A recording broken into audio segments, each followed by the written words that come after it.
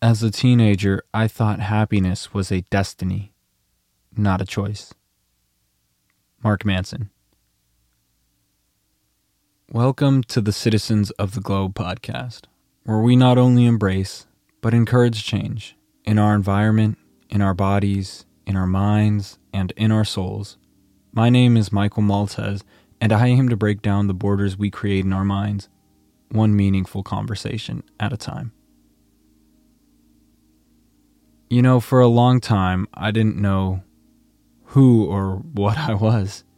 And as a teenager / young adult, I tried very hard to convince myself that I didn't care about other people's opinion of me. The truth being that I very much did care. It was just that my brain could not reconcile the fact that people will have opinions of me that don't line up with the ideal version of Michael that I had for myself. So my brain did what most brains do and sought to fix people's opinions of me. And if that sentence doesn't sound like one of the stupidest things you've ever heard, you may want to stick around till the end of this episode. Okay, let's back up though, because before we can understand why I felt the need to change people's opinion of me, we have to know what I wanted them to think instead. I was a pretty average kid, and for most of my life, I didn't play any sports, and I didn't feel like I had any defining characteristics I could cling to. I wasn't the smart kid, I wasn't the athlete, I wasn't the amazing gamer, I couldn't sing, I wasn't the best dancer, I can't paint for shit. All those average qualities of myself were piled on top of the fact that I was the new kid all the way up until 6th grade, every single year. That made me really unsure of myself, and I've talked about it before. So I was constantly asking myself, who the heck am I?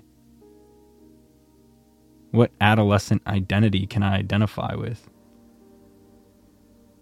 Well, what I ended up doing was creating this amalgam of an identity where the different parts of it were sourced from media and my lived experiences.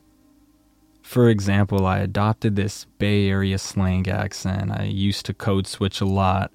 I started listening to rap. I changed my haircut to a comb over. I started to dress different. I wore watches that I thought made me look cool. And even though where I lived, the average temperature was consistently above 80 degrees Fahrenheit, I wore a snow hat that I thought looked cool for some stupid reason. What I'm getting at is I really had no idea who I was trying to be. All I knew is that I wanted to be liked. And I thought to be liked, I had to fit in with what everyone else was doing. So there wasn't any actual real identity to cling to for me. Just the idea that I had to be liked by everybody. And because of that, I did a lot of stupid shit like wear a snow hat in 80-degree weather. I was living my life like it was a performance. I was the jester in the center of the room, the actor in the play. This way of life lasted me well into my adulthood, and I wrestle with that version of Michael even today. Other than trying to be liked by everyone, being unstable, there's another danger to be aware of. And it's the fact that it works.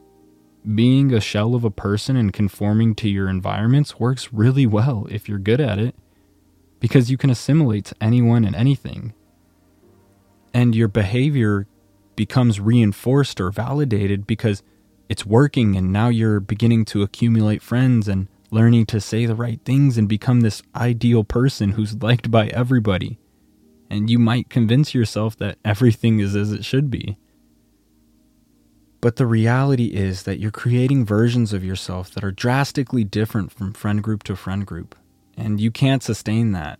There will be a time when those different sectors of your life cross over, and oh man, when that day comes, you'll probably just feel like a ball of anxiety and dread. You may not even realize the full reason yet, but it's because you've been lying to yourself and everyone around you, and you're about to be found out. You don't know who you are, so you don't know how to act in this multi-friend group situation. You're used to having the environment tell you what to be, but now that there's two distinct areas of your life coming together, you need to choose which identity is worth preserving more. Or you revert inwards and isolate, canceling all plans of hanging out with anyone. It's an impossible charade to keep up.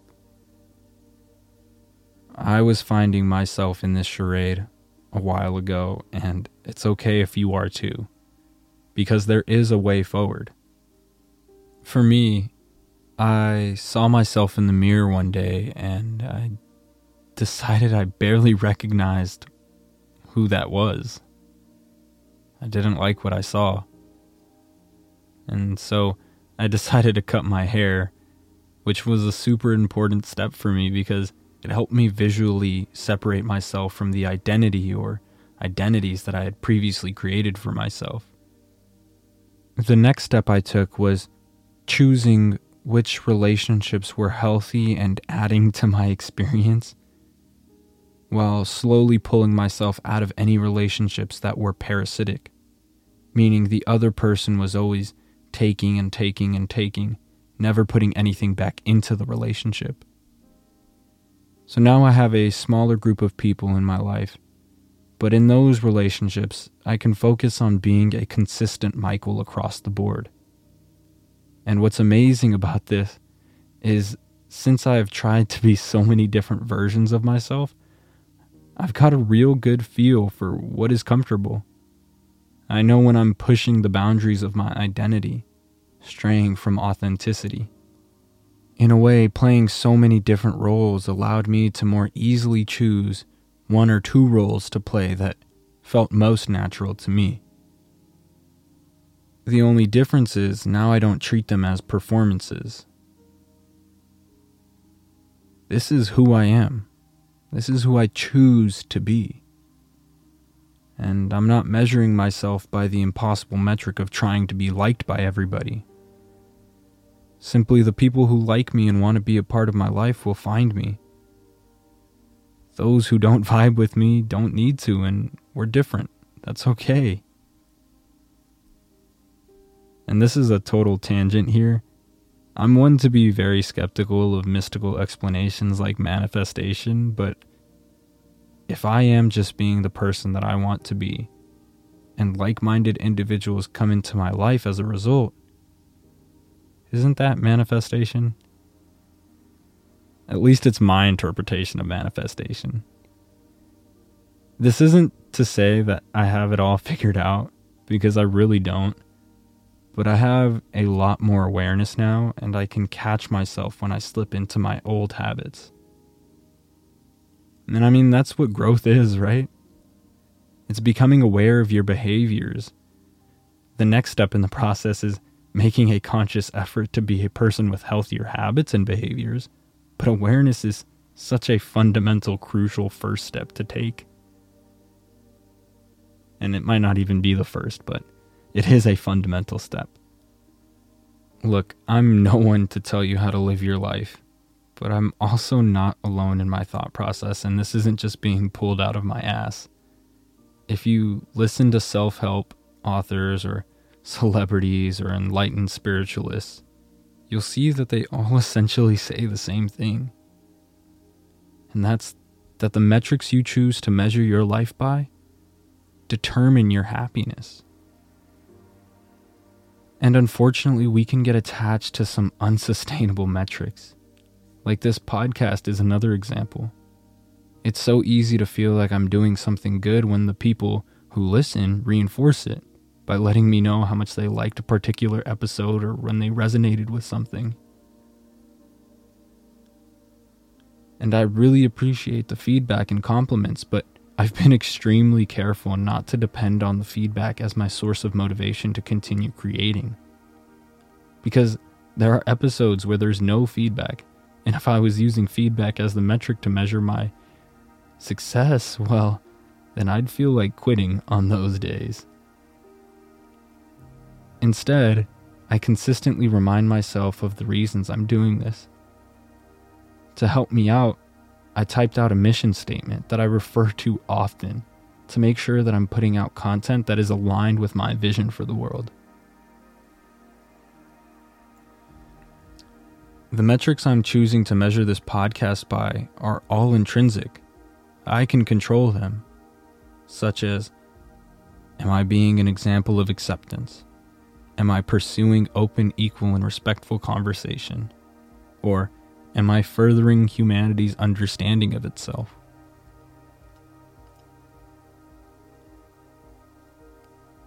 And because of that, I don't depend on the number of listens or likes or comments on this podcast to determine its success. That isn't to say that the likes, the listens, and the feedback aren't appreciated. In fact, because I'm not depending on those metrics to validate my success, the likes, the listens, and the feedback actually reinforce that I should continue to produce this podcast in accordance with my mission statement. So thank you for helping me be a healthier human being. I think it's an incredible thing that by just shifting a few of my thought patterns, I can turn such a negative feedback loop into one that leads to a more fulfilling life. And before I run off into some kumbaya circle of life tangent, I'm going to end this episode here.